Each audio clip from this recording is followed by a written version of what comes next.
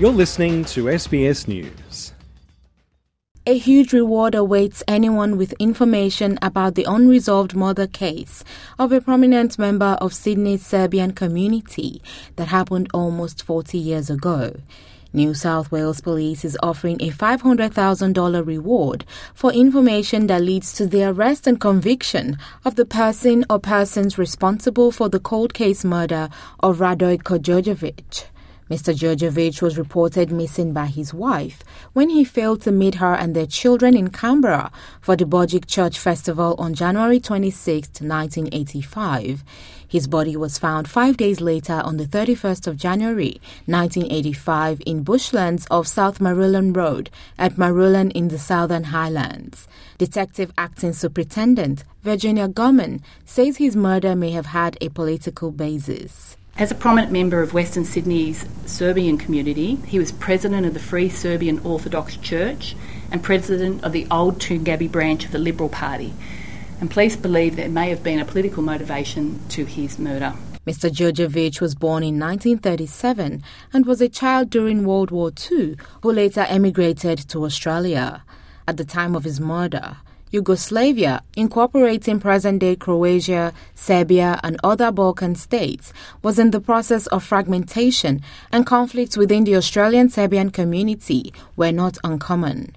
Homicide Squad Commander, Detective Acting Superintendent Virginia Gorman, says Mr. Djordjevic was involved with power struggles that may have led to his murder. The investigations at the time and subsequently by the Unsolved Homicide Units would indicate that there were political power struggles within Serbian organisations in New South Wales.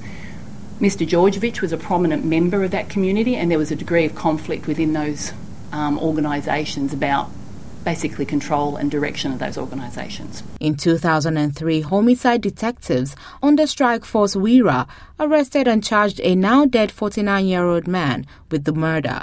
However, he was later acquitted. Virginia Gorman says although it was many years ago, detectives have not given up on finding those responsible. She believes the passage of time since the internal conflicts that may have led to his death will encourage new witnesses to come forward. It's an unsolved matter, 39 years since this occurred. Members of the family are getting older.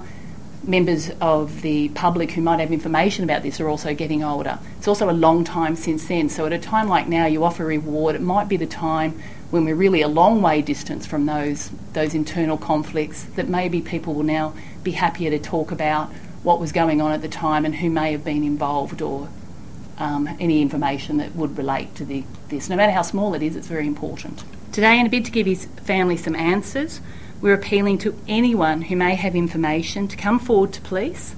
And as a reminder, that information can be provided anonymously.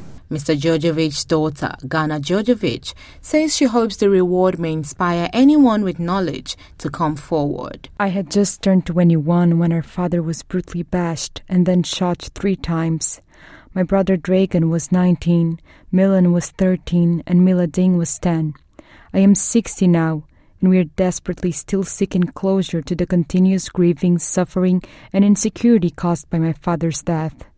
An arrest would mean that our father didn't die for nothing. Omo Bello, SBS News.